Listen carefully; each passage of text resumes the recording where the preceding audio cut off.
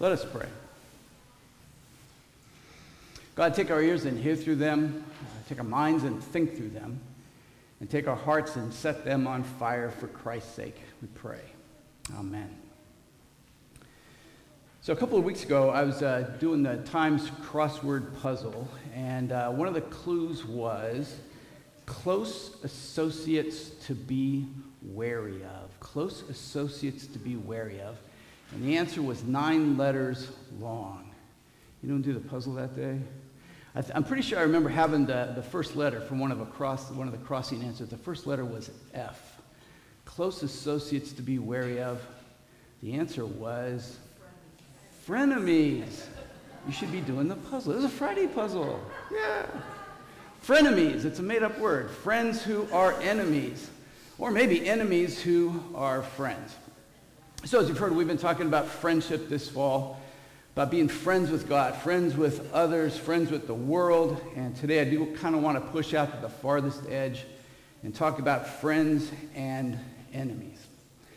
See, I think we want to imagine, and maybe this is especially true for those of us whose lives are fairly settled and comfortable, we want to imagine that friendship can overcome differences and disagreements and divisions. We kind of want to hope that enemies are really just friends we haven't made yet.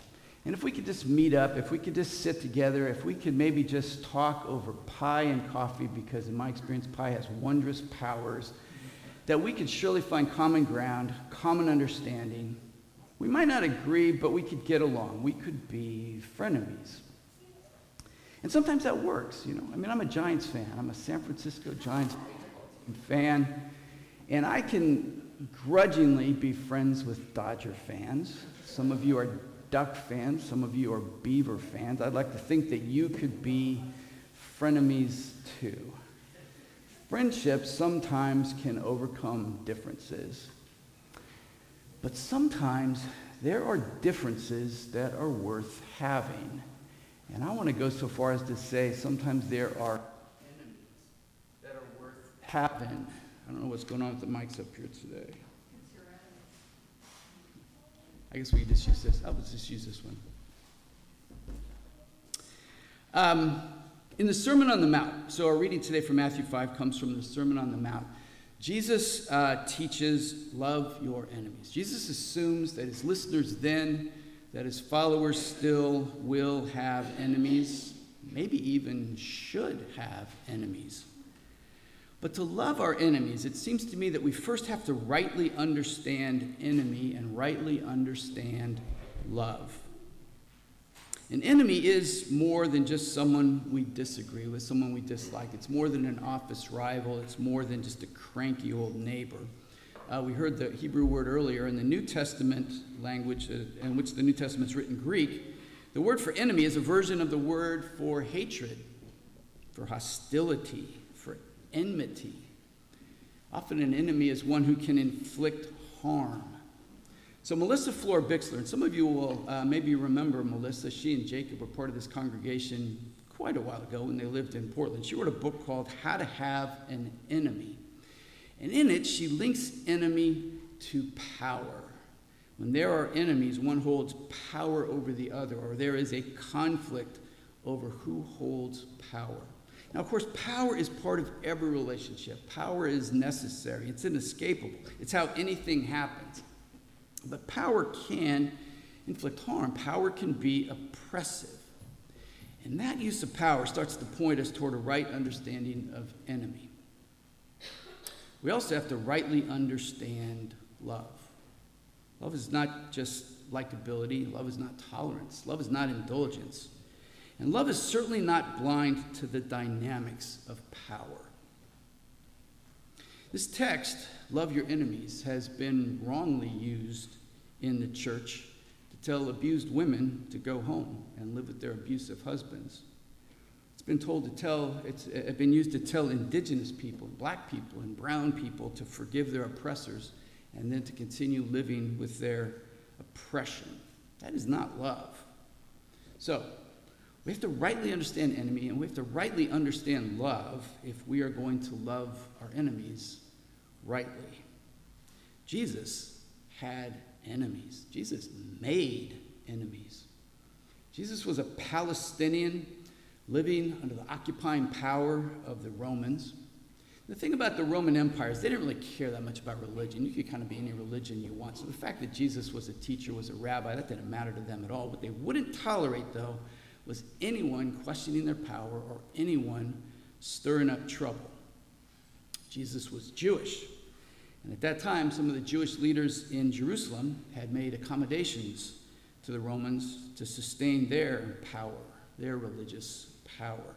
So as Jesus went through Galilee, as Jesus told stories of God's love, as Jesus fed people and healed people, as he broke down barriers, social barriers, religious barriers, political barriers, as he challenged the conventions of religion, as he talked about another way of living together, as he talked about a different kind of politics, the kingdom of God, and this in a country that already had a ruler, there were people who actively opposed him, people who sought to harm him, so that by the time he got to Jerusalem, the powers that be, the religious powers, the political powers, had enough. They arrest him, they try him, they crucify him, and they kill him. Jesus had enemies, people, institutions, principalities and powers opposed to the unsettling, liberating, transformative good news of God's love that Jesus embodied.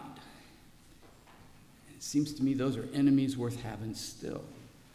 If we're going to be opposed to violence, whether that's violence of police in our cities or the gun culture in our country or the violence in Israel, the violence in Gaza, if we're going to insist on hospitality, insist that people on the street ought to have a safe place to call home, if we're going to insist that this country ought to welcome refugees, if we're going to work against the inequities of some having too much and too many not having nearly enough, then we're going to find ourselves on opposite sides of the status quo, the conventional wisdom, and the powers that be. Jesus had enemies who stood against the indiscriminate, just, insistent love of God. Now, what's troubling is that enemy is sometimes us. There are times that we do not love God with our whole heart and mind and soul, times we do not love our neighbors as ourselves, times that we hurt people and deceive and harm people, times we ignore suffering, times we excuse injustice. That's what the Bible calls sin. Sometimes the enemy is us. The good news, and it's good news for each of us, it's good news for all of us, is that Jesus refused to hate his enemies. Jesus refused to give in to the logic of hatred, the logic of revenge and retaliation and force and violence. He refused to give in to the logic of eye for an eye, because that leaves everyone blind. And so even as he was being crucified, Jesus forgave the ones who were killing him. And by breaking that cycle of enemy hate, Jesus shows us what the love of God looks like. He shows us the power of God's love. He helps us rightly understand love. Martin Luther King, writing about this particular text, wrote, "Far from being the pious injunction of a utopian dreamer, the command to love one's enemy is an absolute necessity for our survival. Returning hate for hate multiplies hate, adding deeper darkness to a night already devoid of stars. Darkness cannot drive out darkness, only light can do that. Hate cannot drive out hate, only love can do that. Love is the only force capable of transforming an enemy into a friend." To love enemies, we have to trust in the power of God's enemy love. And it begins by trusting that we are loved, even when we are unlovable, even when we have failed to be the people we wish we could be, even when we let anger turn to bitterness, even when we harbor vengefulness and hatred. And I have to be honest, as I've been watching the news this week, it has been hard for me not to hate people that I perceive to be enemies. But even then, Paul assures us in Romans, God proves God's love for us in that while we were yet sinners, Christ died for us. In his life and death and resurrection, Jesus asks us to trust that we are loved, that each of us are loved, that all of us are loved, that you are loved, and that God's love has the power to forgive and to heal and to reconcile, the power to make us sisters and brothers to each other, to break the cycles of addiction and abuse and oppression, and to draw us more and more deeply into the beloved community that God intends for all creation. Love is the only force capable of making an enemy into a friend. Even if we rightly understand enemy and rightly understand love, still, what does it look like to love our enemies? And knowing that I have felt some hatred toward people I perceive to be enemies this week, this is mostly me trying to work this out, and I'm not sure I got it right, so I'm happy for your help and your input along the way. It seems to me to love our enemies that one of the first things we need to do is to name our enemies. There are people with whom we have differences and disagreements, people we may dislike. Those may not necessarily be our enemies. Frenemies, maybe. Maybe those are the folks to sit down and have a piece of pie with and work it out. But there are disagreements that we can't just find a middle ground on. There are differences that are worth having, and so there are enemies, it seems to me, that are worth having.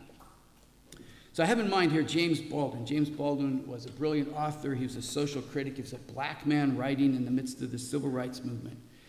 And he wrote this one time: "We can disagree and still love each other unless your disagreement is rooted in my oppression and denial of my humanity and right to exist. We can disagree and still love each other unless your disagreement is rooted in my oppression." Whoever uses power to oppress people, to deny the humanity of people, to question the right of people to exist, whoever harms people, whoever sustains cycles of violence, those are enemies worth having.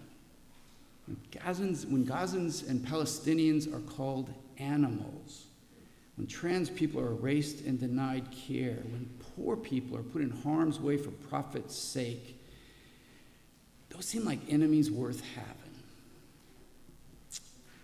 And those are exactly the enemies that Jesus calls us to love, which is very difficult and very dangerous. Remember, Jesus loved his enemies and he got killed for his efforts. So, name our enemies first. The second, it seems to me, is even if we're not sure how to love our enemies, we at least cannot hate our enemies. We cannot give in to the logic of revenge and rage and retaliation. So Thomas Merton, and I'm relying on a number of other folks here because it feels to me like we need to draw in as wide a frame of wisdom as we can. Thomas Merton, in his book Passion for Peace, wrote this: "Merely to resist evil with evil by hating those who hate us and seeking to destroy them is actually no resistance at all. It is active and purposeful collaboration in evil that brings the Christian into direct and intimate contact with the same source of evil and hatred which inspires the acts of his enemy." Hate for hate brings us into direct and intimate contact with the same source of evil. Hatred for hatred, eye for eye, violence for violence. It all taps into the same source. And if we're not careful, we end up becoming the monster that we're fighting. Even if we're not trying to love our enemies, we cannot hate our enemies. Third, it is helpful to see our enemies clearly. And here I'll draw from Frederick Buechner, because he's always been a wise spiritual guide for me. And again, he's writing on this text. Jesus says we're to love our enemies and pray for them, meaning love not in an emotional sense, but in the sense of willing their good, which is the sense in which we love ourselves. It is a tall order even so. African Americans love white supremacists. The mother of the molested child loved the molester. But when you see as clearly as that who your enemies are, at least you see your enemies clearly too. Seeing what is hateful about them, you may catch a glimpse also of where the hatefulness comes from. Seeing the hurt they cause you, you may also see the hurt they cause themselves. You're still light years away from loving them, to be sure. but at least you see how they are human, even as you are human. It's possible that you may even get to where you can pray for them a little. In the long run, it may be easier to love the ones we look in the eye and hate than the ones whom, because we're as afraid of ourselves as we are of them, we choose not to look at all. Seeing our enemies clearly, we might catch a glimpse of how they are human, like we are human, how they are also made in the image of God. And fourth, we can pray for our enemies. In the Talmud, which is a compendium of Jewish teaching and wisdom, there's a story about praying for enemies. It's a story about Rabbi Meir. It goes like this. There were hooligans in Rabbi Meir's neighborhood who caused them a great deal of anguish. Rabbi Meir prayed for God to have mercy on them, that they should die. Rabbi Meir's wife, Berea, said to him, "What are you thinking? Will the world be better if the wicked are destroyed? Or should one pray for an end to their transgressions, not for the demise of the transgressors themselves? Rather, pray for God to have mercy on them, that they should repent. And if they repent, then the wicked will be no more."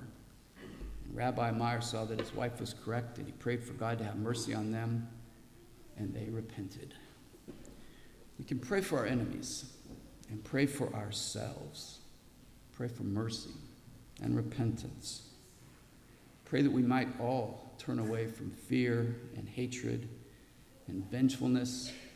Pray that we might all turn more and more toward mercy and justice and compassion and peace. That we might turn more and more to the love of God that is powerful enough to transform an enemy into a friend. May God grant us such wisdom and courage.